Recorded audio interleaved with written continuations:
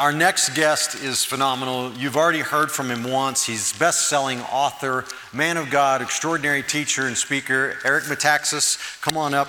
Guys, make Eric feel welcome. We're so glad you're with us. Bless you.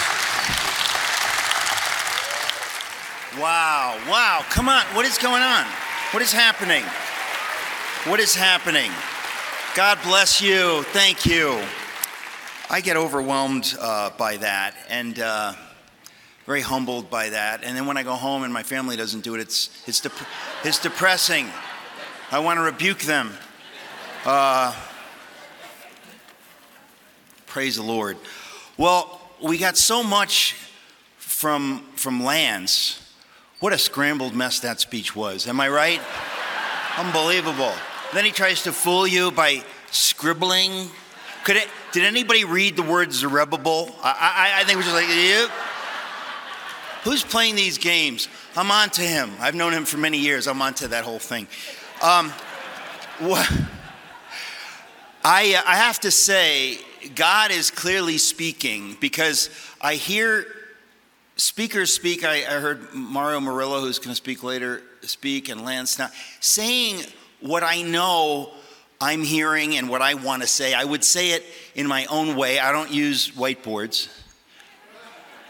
But I believe the Lord is speaking. The Lord speaks today. And it's encouraging. It's very encouraging. Because I spoke yesterday, I thought I would do something a little different today in terms of what I wanted to share. And I thought, since Brother Lance felt the freedom to be rambly, I would be a little bit rambly without the boards though. So it's going to be, so you got to really listen now. You got to really listen. No, that was so, I wouldn't mock you if I didn't admire you. You know that, right? That's my highest compliment, to mock you publicly, brother. That's it. Oh, honestly. If I mock you publicly, we're close. So I wanted to tell you a little bit about my story, my own story, because it fits in with kind of a larger theme, and I didn't realize this, but I wrote the story of my life. I always want to write the story of how I came to faith. And I came to faith in 1988.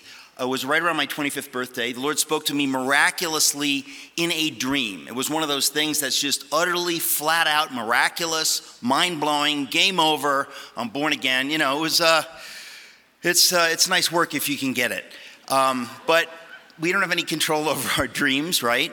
You can eat a lot of cheese, but really the Lord's not in that. You know, it's like I'm talking about a Holy Ghost miracle. But what the Lord spoke to me in that dream wouldn't really make sense to anybody else. It was kind of a crazy story, but it made perfect sense to me because we serve a personal God who knows us utterly intimately, knows every detail of our lives. And so what the Lord spoke to me in that dream made perfect sense to me, such perfect sense that it just blew my mind. And I thought, if I ever write about it, I'm going to need to tell the story of my life up to that point so the reader kind of understands who I was at age 25 when this dream came and why all this stuff made sense to me. So I tell that story, but as I have gone around the country kind of really telling my testimony and the story of my life, this is in the last year and a half, because I've since written a book called Is Atheism Dead?, which I also want to talk about, which is pure apologetics. And then I have this new book coming out, which actually I will be signing books after I'm done speaking here, obviously. But the point is that sometimes the Lord, in retrospect, reveals to you the thread. You don't see it when you're doing it. And I realized that a lot of what I talk about, it's just a different version of the same thing. And what is the same thing? What do I mean? What I mean is, when I was born again at age 25, just so you have the background of who I was at that time, I grew up like Donald Trump in Queens, okay? Not as much money in our family. But my mom and dad came from Europe in the 50s. My dad came from Greece on a boat. My mother came from Germany on a boat. They came from countries that knew evil. They knew that what we have here is not normal. When they saw the Statue of Liberty, they were choked up. It meant something to them. because they had come from places that did not have freedom, did not have, long story, and I've talked about it other times, but it really meant something to them. So they raised me to understand. They didn't have to try to tell me like America is great. All they had to do is tell me like what they had been through and what they had come from. And if you're raised by a Greek and a German, you're going to be a messed up person. And God's going to have to heal that someday, and he's working on it. But if you're raised by a Greek and a German, that means you'll be raised Greek. I'm sorry, that's just the way it is. You're Greek, right? So I grew up in the Greek church, Greek Orthodox church, and a lot of us, even in the evangelical world, church is a cultural experience, right? You're not really getting the download, you're not getting whatever. That's what the experience was for my wife in the Catholic church growing up. I would argue, and John MacArthur's not here, is he? Thank the Lord. I would argue that, no, it's kind of funny because there are certain people who are like, Catholicism, it's like, look, basically, since we're living in a world filled with devils, I don't really have a problem with people who worship Jesus in the Catholic Church. That's basically a good thing. And same thing with the Greek Orthodox. So it's kind of funny, people who love to get into that stuff. I think that there's a spirit in a way. People who love to disagree, they love to argue about doctrine, they love to find out where you're wrong so they can show how you're not in and they're in, right? That's not the spirit of Jesus. Sorry. And you know what? Whether something is the spirit of Jesus, kind of an important thing. Kind of important, right? But there are people who almost delight in figuring out you're going to hell. They kind of delight in that. Well, if they delight in that, that's the spirit of the devil. That's not the spirit of the Lord, right? So I grew up in secular New York, going to the Greek Orthodox Church where, the gospel is like, be a good boy, don't get in trouble, work hard, and listen to your parents or they'll smack you. Good stuff, but not sufficient for salvation. So by the time I had, the American dream, I went to Yale University. Oh, this is a big deal for an immigrant's kid, working class home, to get to go to a place like that. Not knowing until I got to Yale University, like, oh, this is different than what I was raised to think. These people, these were the cultural global elites. This was in the 80s, but they were already into the politically correct, America is bad, evangelical conservatives are of the devil, this kind of stuff. Like, it was already there, and I'm a working class kid coming from a working class home, immigrant, and you kind of come into this and you go, well, this is interesting, but I didn't know what I believed.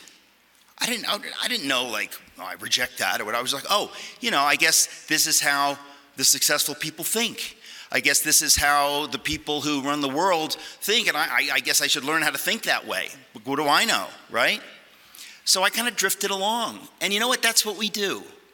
That's our nature, our sin nature, right? We want to get along, we kind of drift along. So I drifted along and kind of picked up that narrative. And then I graduated, and I always say that, at a place like Yale, 250 years ago, they were theologically spot on. After that, not so much, right? It's kind of funny. I could talk a long time about that, but the point is, they kind of give you the memo, and a lot of times people don't say these things. You're not going to hear this in the secular media. The secular media isn't going to say, "Hey, worship the devil." They're not going to say that, right? They're not going to say, "Oh, life has no meaning." They're never going to say that, okay?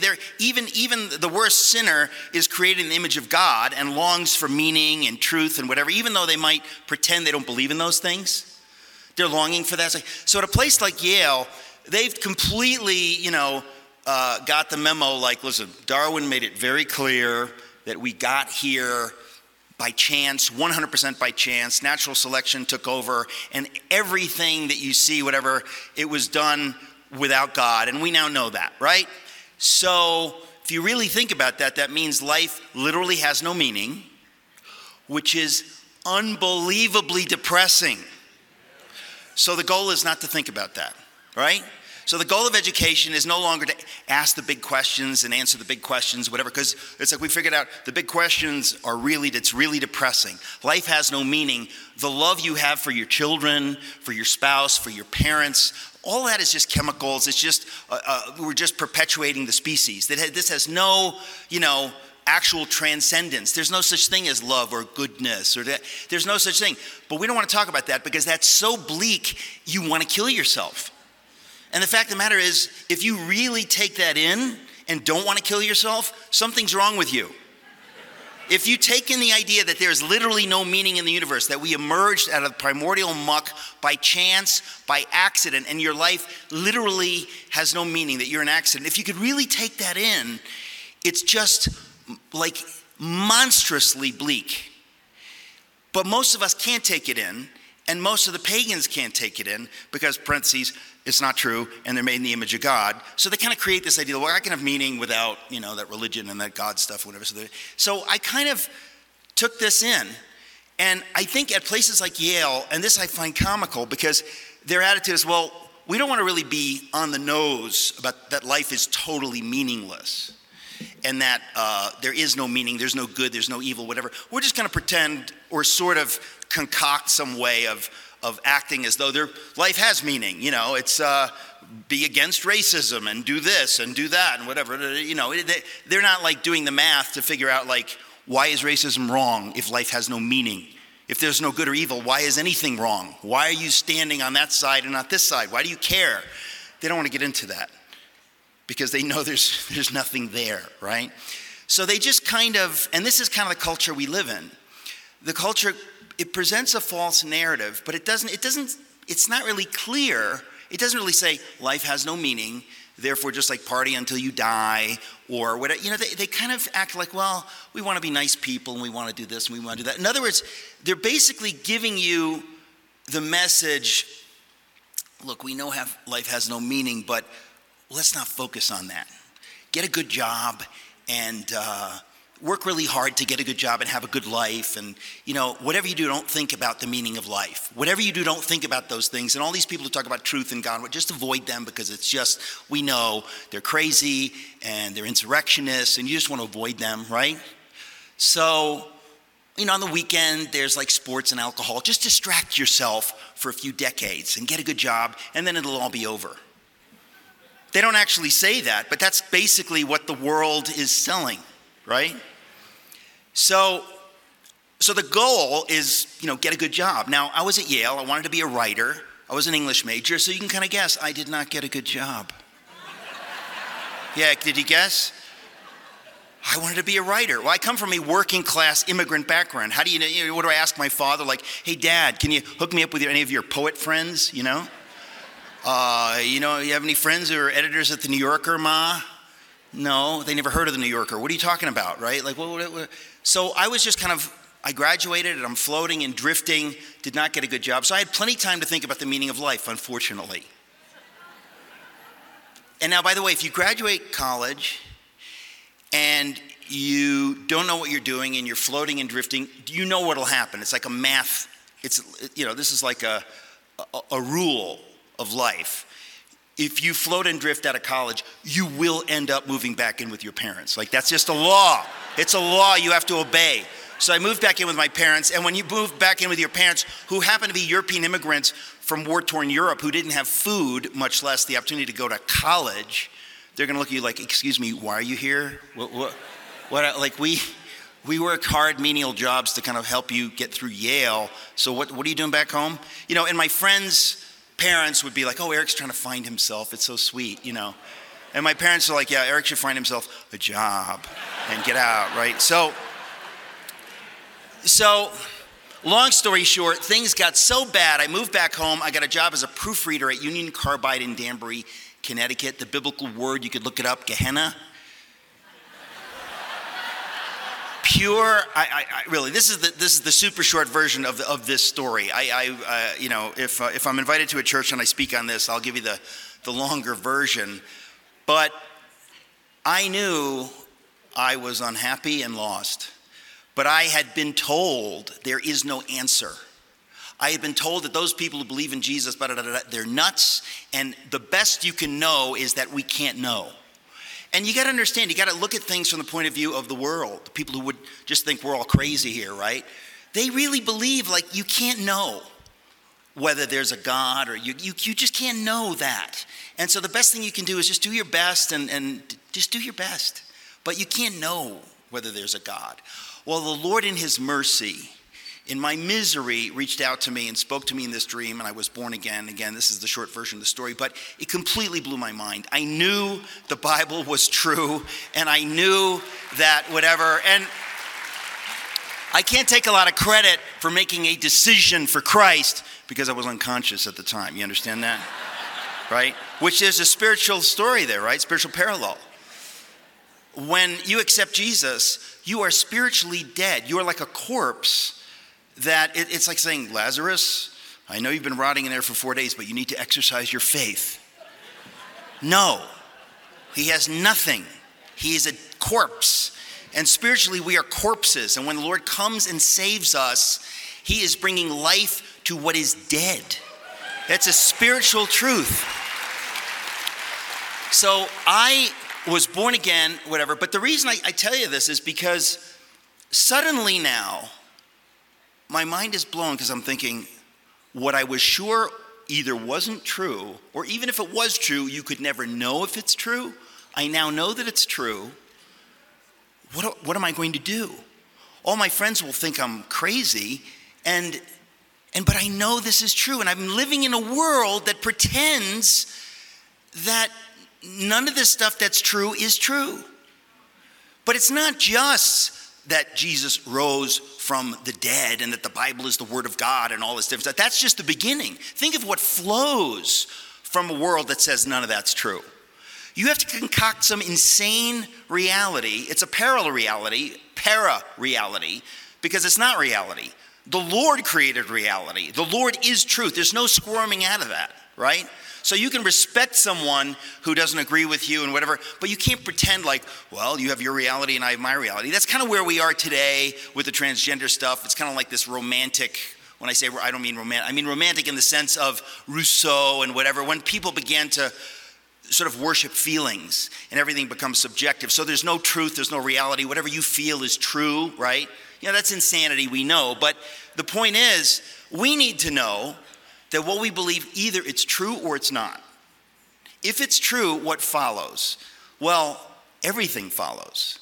So we're living in a world, for example, it's another talk which I don't have time to give, but I wrote a book called If You Can Keep It, The Forgotten Promise of American Liberty, where I really finally understood. This is only, 7 years ago that I really understood this. And I'm embarrassed to this day that so late in life that I really understand that what, people like David Barton and Bill Federer have known, forever and have been teaching the world, and every homeschooler seems to know this, but I didn't really understand that you can, the homeschoolers are going to take over the world, and that is,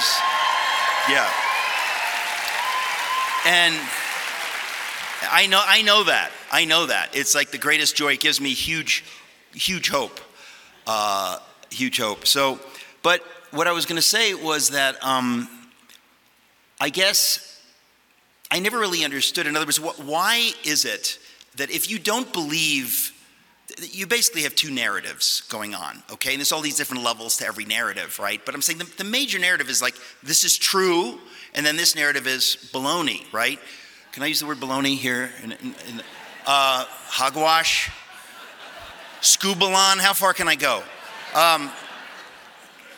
But what I'm saying is that if you don't believe the truth of God will lead you. When I talked about my book, If You Can Keep It, I really understood that it was because of the scripture and because of the revivals in the 18th century, thanks to George Whitefield preaching up and down the coast. It was because of that we had a people with enough virtue that it was possible for the founding fathers to say, we think these people could do what's never been done in the history of the world, which is govern themselves. If you understand the lunacy of the idea of people governing themselves, people from the beginning of time had never governed themselves. Why? Because we're sinners, we're messed up, and we always had to be governed from without, from above, from whatever it is. Somehow, God in his mercy working through history, and we don't know why the Lord does this, he didn't just, okay, Jesus has ascended, let's have self-government. 17 centuries later, we first get the United States of America, but we have to understand that the founders understood and again, this is part of the narrative, right? They understood, oh, by the way, there's no such thing as self-government and liberty without virtue and without pretty much a lot of people who take faith very seriously, okay? Now, they also understood you can't legislate that, because if you force that by legislation, those people are no longer free, right? So this is the conundrum, the paradox at the heart of liberty. So, but you start realizing that if you have all these things for decades and centuries, you begin to take it for granted. And so I grew up at a time when we had really shifted away from the narrative of America is, though flawed, the greatest experiment in liberty in the history of the world, and it's obviously, done a few things of note, put some men on the moon, and when you start looking at the track record of what God has accomplished through our form of government, it's astonishing. I mean, even if the only thing you care about is missions, right? How many missions? I mean, wherever you look. But the point is that by the time I got to Yale in the 80s, this narrative had been happening, of course, since the 60s. You can go back and trace it. But the point is that it's this narrative based on the idea that, oh yeah, there is no God. And so we're going to try to come up with our own version of reality. And our own version of reality, it's going to be different in every way from the thing called reality and truth. So we're going to start drifting away from self-government, because we don't even believe that's possible, and we are certainly not going to talk about virtue in the schools. What's that? We're not going to talk about that. We're not going to talk about, the heroes of the revolution and the sacrifices in their faith and whatever. So we're going to create this alternative reality. We're going to start tearing down all these heroes, and we're basically drifting towards socialism and communism, right? That's what happens. And that's, of course, what's happening now. And if you do not know truth, if you do not know reality, if you do not know the truth about history, you're going to be guilty of this. You're going to drift along just the way I drifted along, because I didn't know what is true, who's to say. So this is the narrative that we've all been living under, and I'll never forget that moment when I was born again, realizing, no, it's true. The Bible is true. Jesus is Lord, and it kind of changes everything. It changes everything, and I'm kind of like living in a movie, because the whole world is crazy. They don't believe this, and they insist that I'm crazy. And everybody at Yale that I went to, they're leading the world. They've got these big jobs and stuff, and they know I'm crazy. And as my faith leads me to be more politically conservative, whatever, they know I'm really crazy, because now I'm starting to think really evil things, like abortion's a bad idea. That's the world outside of this room. That's the world outside the serious church. And what Lance was talking about in his broken way was what he was trying to say. If only he... No, when he talked about... It was up on the board. I wrote it down. He wrote about the sustained pattern of public persuasion, okay? Now, listen, there's a lot here. The sustained pattern of public persuasion. There are a lot of Christians, okay, who deep inside them, okay, they're happy when they find out how you're wrong and going to hell. It gives them joy that they're in, you're out. There's a lot of Christians kind of happy when they feel like, yes, we're definitely in end times, it's all going to burn in 5 minutes, and I can't wait to watch. They kind of are happy. It's all going to burn. It's all going to burn. Well, listen, folks, if that's what the Lord says, that's one thing. But if the Lord says it's not going to burn yet, I would like you to fight for what is right and true and good for the sake of all those people like that. At that point, if your attitude is, God's already judged America, I'm done, you will not fight because you feel like, what's the point in fighting? I want it to burn. I want it to be over. I want to see judgment fall. If that's in your heart, folks, that's not Jesus. That's not Jesus. Now, I understand how part of that could be Jesus, right? You want to see judgment for what is wrong. We want to see justice is what we want. But justice and judgment are not exactly the same thing, right? In other words, we're talking about we are called by God to fight in the arena to the best of our ability And if we lose, that's fine, as long as we fight when the Lord tells us to fight. He is the one that's going to give us the victory. He's going to get the victory. The battle belongs to him. We need to be clear on that. But when you say, like, I don't care, it's already done, why should I vote? Why should I vote when I have to vote for somebody who's been married 3 times? I'm not going to dirty my hands and vote for him. I'm not going to do this. I'm not going to do that. There's a spirit, okay? It's a religious spirit. It's a spirit that takes joy in condemning those that are outside, that are dirty. That's not the Jesus spirit. It's a pharisaical religious thing, and it has been in the church from the beginning. From the beginning. In fact, many people that we would consider heroes of the faith have been guilty of this kind of thing, okay? So if we're going to be honest ourselves as believers, this stuff has always been with us. But we're living in a time now where the Lord is saying, I need my people to stand and fight. I need my church to be the church. But there are going to be plenty of voices that are going to say, why? It's already done. It's already been judged. Who cares? We don't care. Now, here's the problem. If it's only about yourself that you don't care, you're still in sin because the Lord died for you and he cares about you. But the point is, if you don't do what is right, and if you don't fight on the local level, and if you don't get involved in this and this and this and this and this, and this, other people are going to suffer. Other people, and the Lord commands you to love them. And you love them by fighting for what is right and true. So imagine William Wilberforce at a time fighting against the slave trade. Don't you think that there were Christians holier than Jesus who were like, why dirty your hands in this political stuff? It's just about salvation and your own piety. You're getting involved in politics? Well, he was like, well, yeah, I have a problem. The Lord calls me to love those strangers with the black skin, and I actually do. And so, yes, I'm going to use what God has given me for them. Well, the Lord is always calling his people to do things like that. He doesn't call everyone to do the same thing. Every one of us has a different piece. But the point is, there were people in Wilberforce's day, and there were people in Bonhoeffer's day. I said some of this yesterday, that their attitude is like, no. We just want to focus on, our own salvation and our own piety. We want to justify ourselves before God.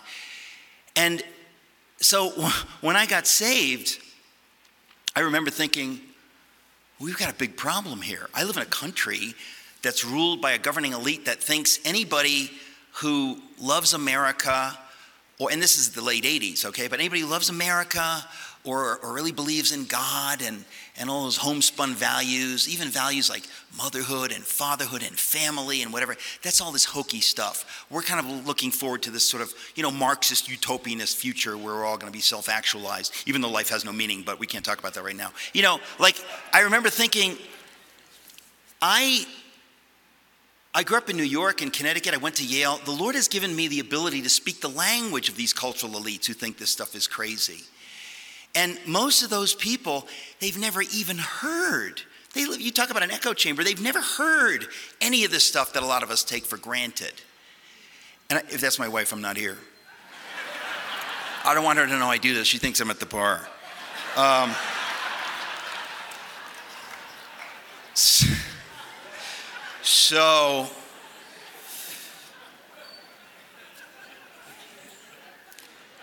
So I remember thinking after I got saved, this is in the late 80s, early 90s, thinking like, wow, we, the church, we got to get busy. We've got to, back then, before anybody had talked about Seven Mountains or whatever, I just thought to myself, we're not even involved, even at all, in the world of media. We don't exist in the world of the media. If I turn on the TV, maybe I'll get somebody behind a pulpit preaching, and if I'm not a born-again believer, I'm just clicking past that. That's like I'm clicking past the Bass Fishing Channel if I'm not a bass fisherman. It's like, and there's no judgment. It's just like, not for me, not for me, not for me. So we existed only in that sense. And there was some, conservative stuff maybe, but the point is the wider culture had been utterly taken over by secular, humanist, liberal, agnostic, atheist, whatever you call it. There was none of what we believe reflected in the culture or in the media. And I thought, this is kind of funny because what we believe is, it's not just our point of view, it's actually true, and it is truth. And if you follow it, it leads you into every other kind of truth. If you want to figure out how to run government or how to do anything, like, God will lead you.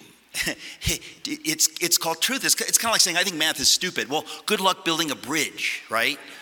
Like, all truth is God's truth, and if you reject it, you're not going to be able to do anything. And I really just thought, we as believers, we need to be involved in this. Now, because I was an English major, I want to be a writer, I want to be involved in the media, I really got excited about what Lance called sustained pattern of public persuasion. It's been phrased in all kinds of ways, but the point is, I realized there were a lot of people in the church, they were not at all interested in that. They were interested in talking to themselves. They were interested in, maybe judging the heathen outside the camp, but not going to them to lead them to truth, right? Now, we all believe theoretically in evangelism, but you can't evangelize people that you've already kind of dismissed as loathsome, right? They might be wrong, but there are plenty of them out there, like I was, who simply have never heard anything that we now all know to be true. And Lance also mentioned William Wilberforce. I wrote a biography of Wilberforce. Most of these things I'm talking about are not for sale out there, but I'll sign anything. But I wrote a biography of William Wilberforce, and I saw that William Wilberforce, okay, most of us know him. Some of you saw the film Amazing Grace. That was not based on my book. My book came out with the film. But the film, because it was because created by some Christians or whatever, they wanted it to be so hip that they hired a non-Christian director. So he kind of like bleached out all the faith elements in it. So if God is mentioned 5 times, believers were so starved, we're like, yes, it's a Christian film. Not really. It was basically, it was decent. There was no cursing, right? So, but you know how you know it's not a Christian film, right? Because Kevin Sorbo was not in it. Seriously. Let's be honest. How could it be a Christian film if Kevin's not in it? Who are you trying to fool?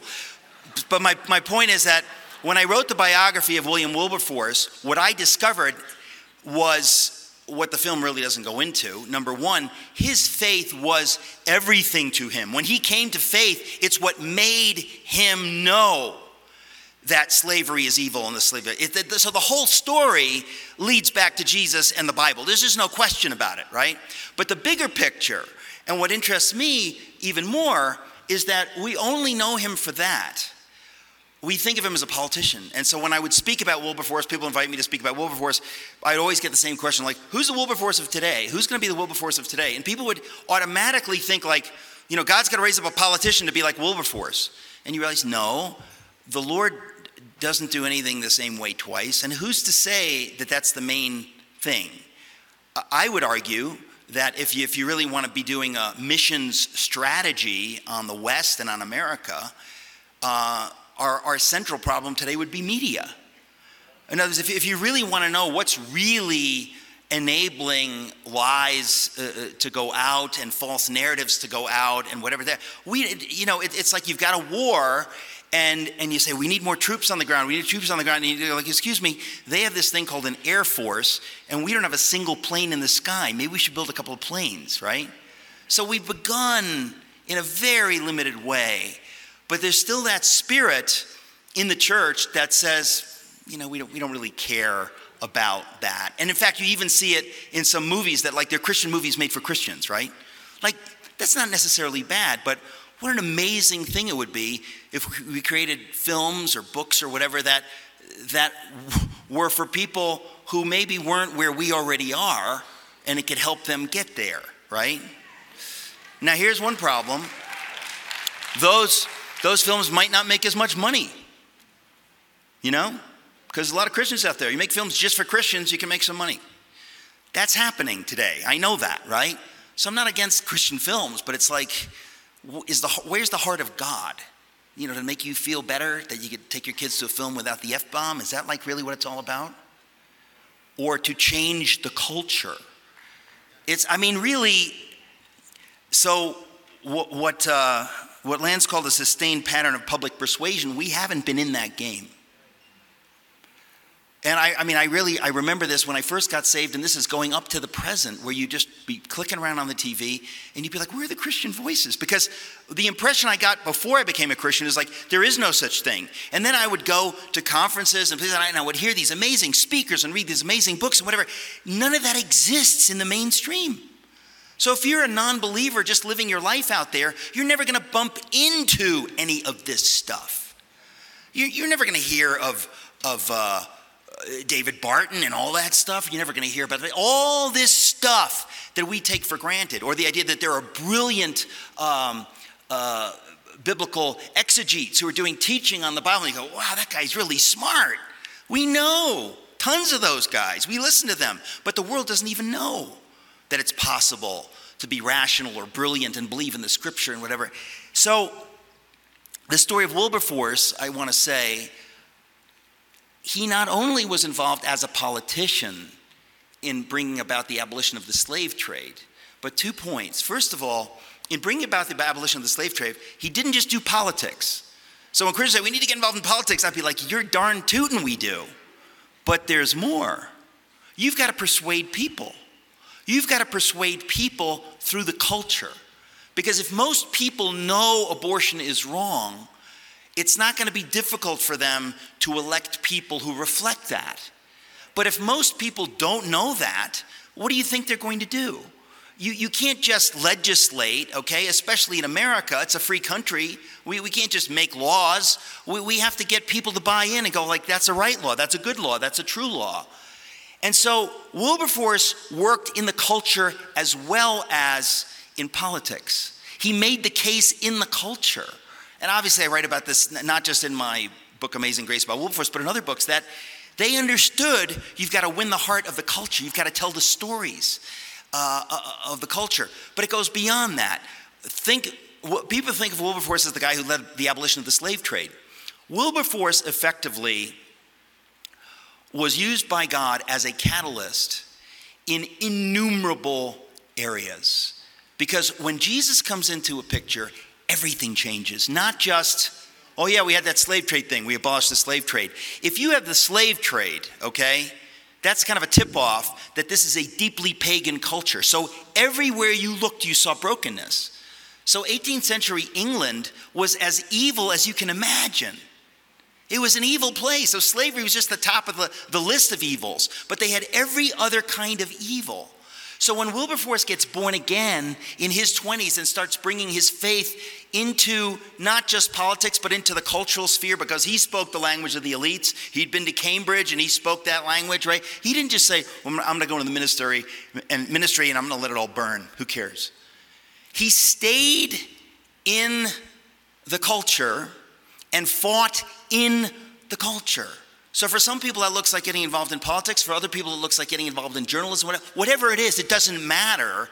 But the point is the Lord wants us to be in that mix, at that table, fighting, as Lance was just saying, a place at the table. Trump gave us a place at the table and we said like, what's a table? What is that again? It's been so long, we don't remember. Is it a Christian table? So Wilberforce was all about evangelism, but he was all about everything else. So when people say it's about preaching the gospel, it's like, yeah, you better preach the gospel, but you better do everything else that goes along with preaching the gospel. Listen, Jesus, somebody said this to me yesterday, Jesus didn't only preach the gospel. You think you're holier than Jesus? Obviously, many people do. Just preach the gospel. Don't be divisive. Don't say anything about millstones. Come on.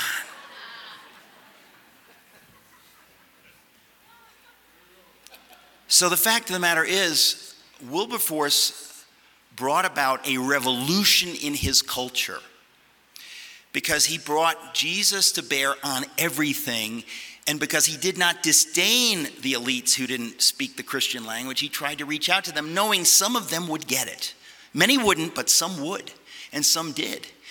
And you even have a story, in Wilberforce, he worked with people that were like terrible people in many ways. But they were willing to work with him on that issue. And he didn't say, I'm not going to break bread with that bum. He's been married 3 times. he said, I'll work with you if you'll work with me, because it's about the slaves. It's about them. It's not about me keeping my hands clean. It's about doing what is right for those who are suffering. The same thing happened, of course, with Bonhoeffer. Bonhoeffer said, I'll get my hands dirty. I'll get involved in the plot to kill Hitler, because it's about the millions of Jews that are being persecuted. But there were tons of pious Germans who said, no. You have to just worry about your own soul. If the Gestapo comes to your door and says, are you hiding a Jew in your basement? Who cares about the Jew who's going to be taken away and killed? Worry about yourself and just say, well, I can't lie. I'm a Christian. Be a good witness to the Gestapo. So just say, yeah, I got a Jew in the basement. Why don't you come get him and kill him and torture him? And I'm justified for God because I didn't lie. Folks, there are Christians who think that's the Christian response, they're that out of touch with God's heart. That's a Pharisaical religious spirit. And there's tons of that.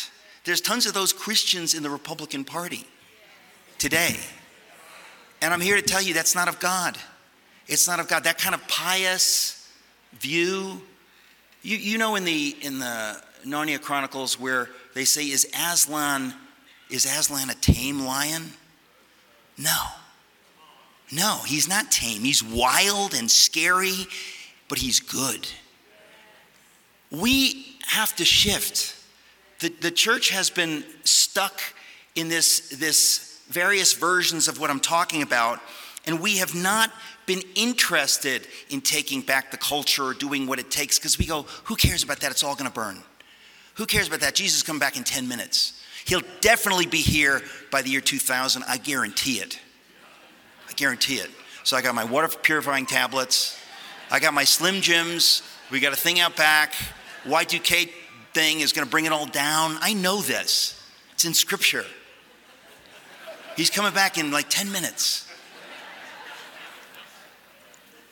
Well, newsflash, he didn't. And while he didn't come back, we were not about our Father's business. We were just kind of like waiting for him to come, instead of worrying about what is he calling me to do now. And we have so much to do, but there are many people, as I've said, that they're not interested. They're happy to lose. They're happy to lose. So I'm not going to vote. But don't you understand? If you don't vote, so-and-so is going to get in, and they're going to bring real evil in. They're going to be, my parents grew up in countries where I've seen what this looks like. But most Americans haven't seen what it looks like, and they think, how bad could it be? What's going to happen?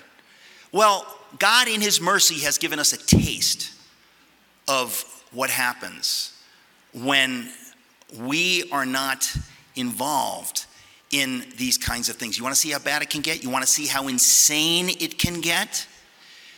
Now, the good news is not just that it's waking up the body, the remnant, that we're getting activated, but tons of non-believers are seeing the same thing.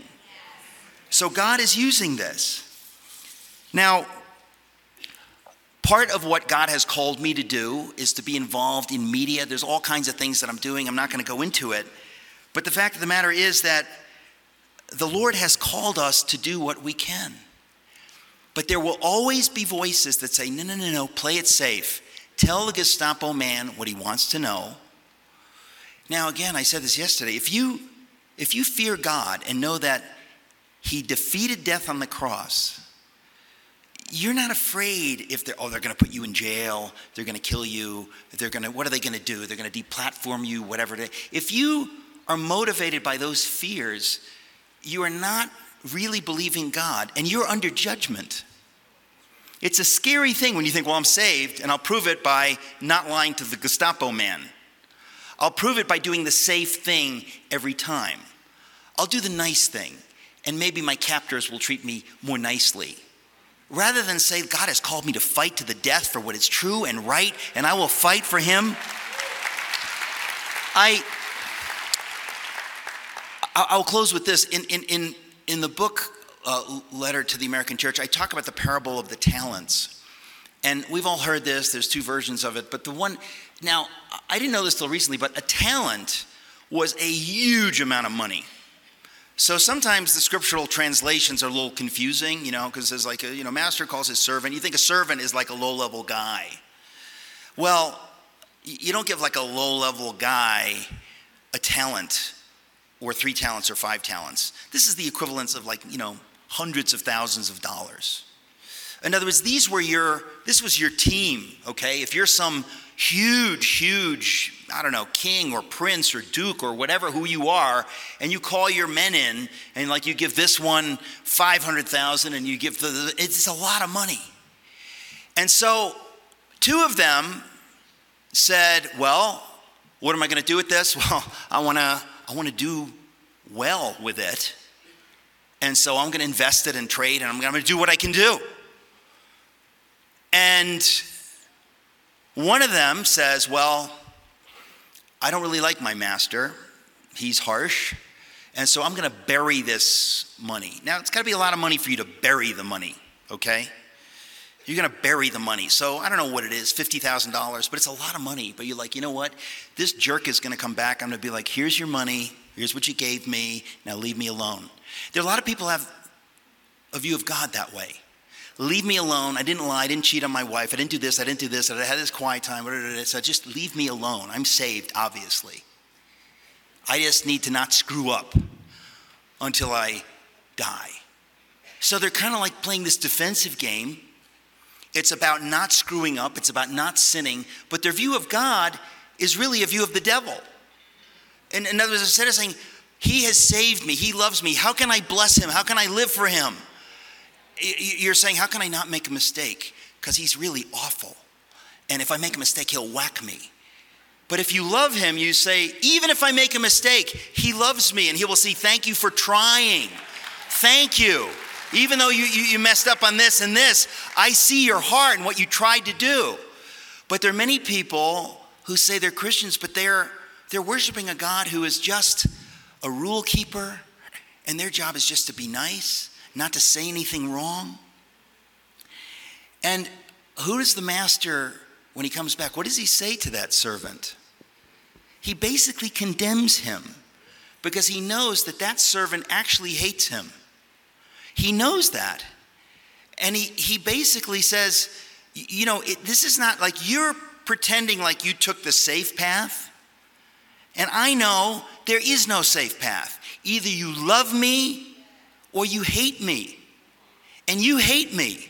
And I know that. So even you, by your own standards, believing you're saved and playing it safe, you didn't play it safe. You played the devil's game. And there are a lot of Christians playing that safe game. Instead of living their lives in a big way for God and fighting to take back the culture for God. And you know what? When you say for God, you mean for all of those who are out there suffering, some of whom know him and some of whom don't, who are depending on Christians who supposedly believe these things to fight for them and to speak against all these evils, just as Wilberforce spoke against the slave trade. He had nothing to gain. Those slaves were not going to give him anything back. He did it just because he knew that if I know God and God saved me and God loves me, I've got to do what is right. I've got to do everything I can do. Isn't that the question for us today? Who do we say God is? Does he just want you to play it safe until he returns any second? Do nothing? I close my book, Letter to the American Church, with the story of Gorbachev, who just passed away, by the way.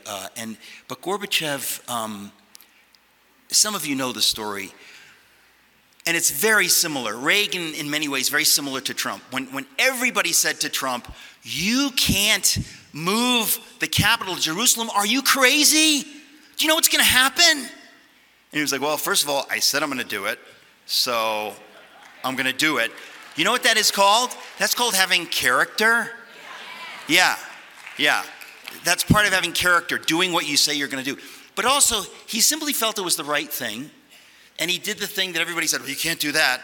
All the rhinos, all the deep state, all of Foggy Bottom, all of them knew you can't do that. But he did it. Reagan is another story of a man, very similar situation. In 1987, I guess it was, he went to Berlin stood in front of the Brandenburg Gate, which was right next to where you see the Berlin Wall.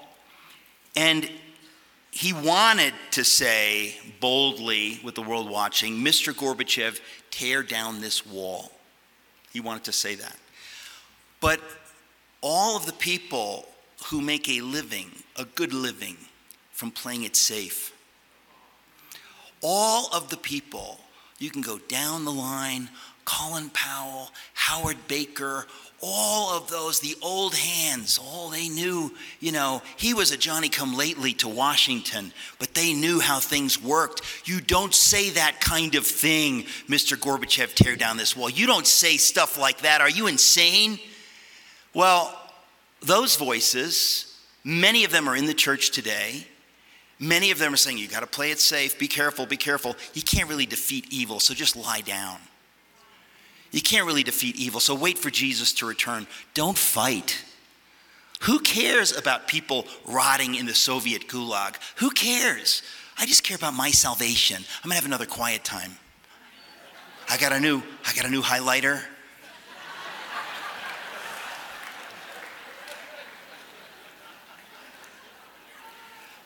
Reagan, over and over again, was told by those voices, okay, some of whom are Christians, but it's the same spirit, it's in the Republican Party. They don't openly worship the devil, but they serve the devil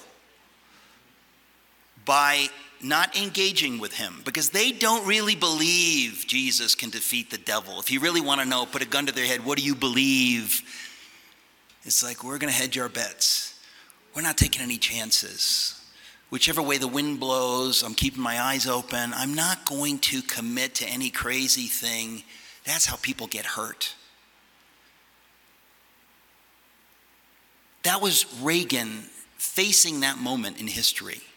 Now, I will tell you, before I tell you what he did, I will just remind you that in Germany, there were 18,000 pastors.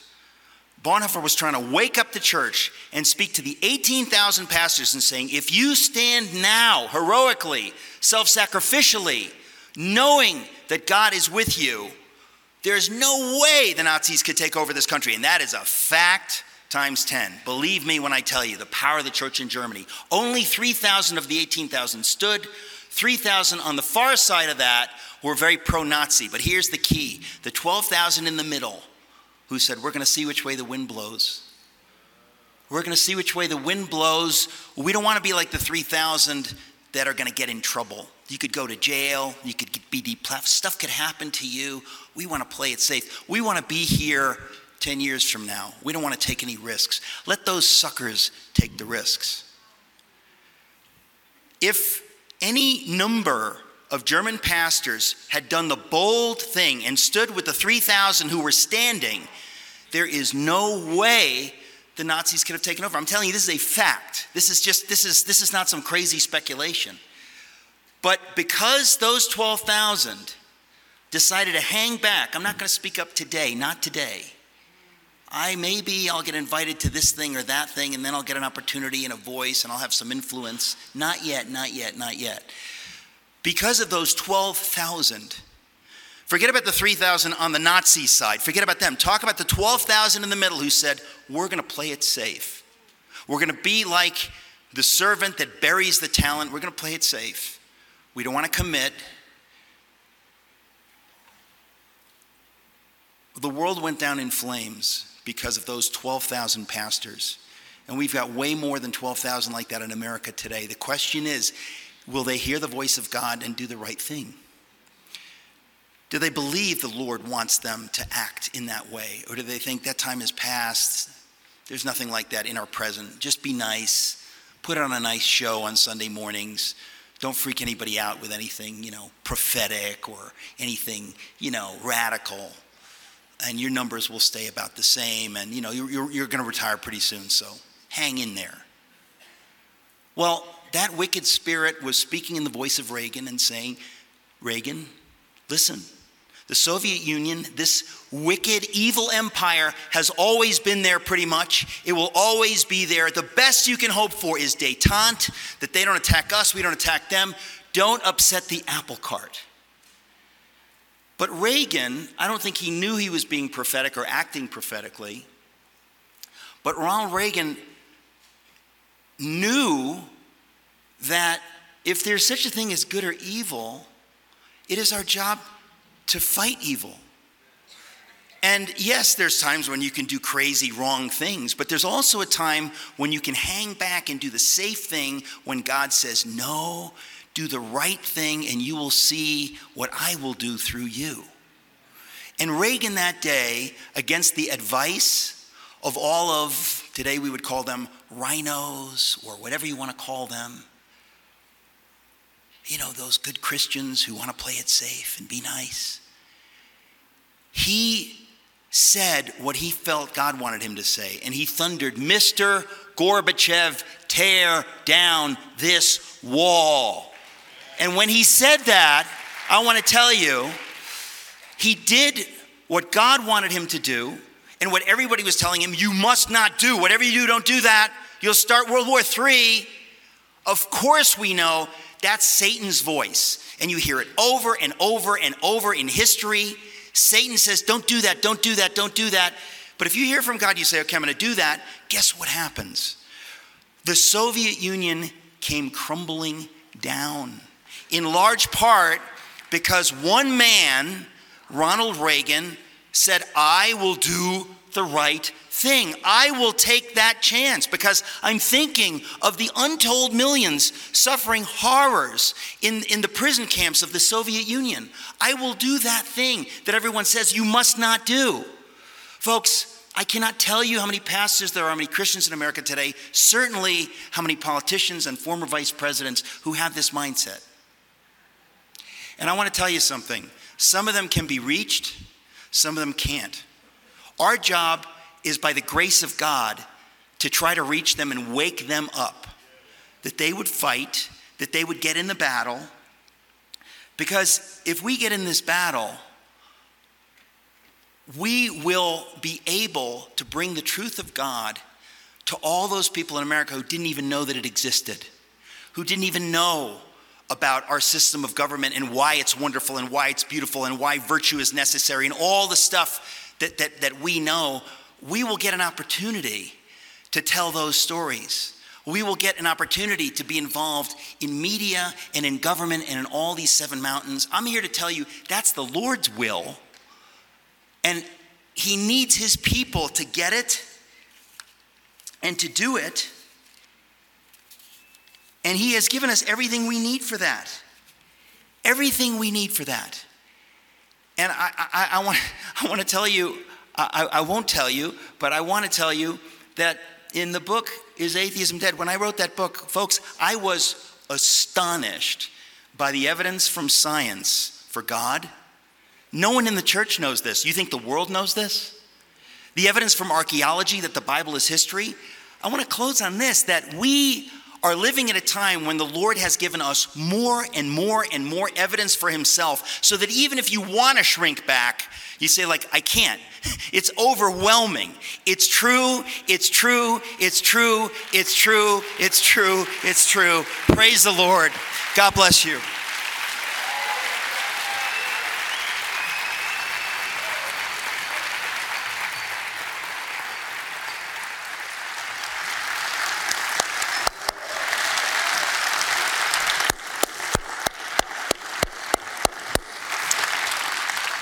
Wow, praise the Lord.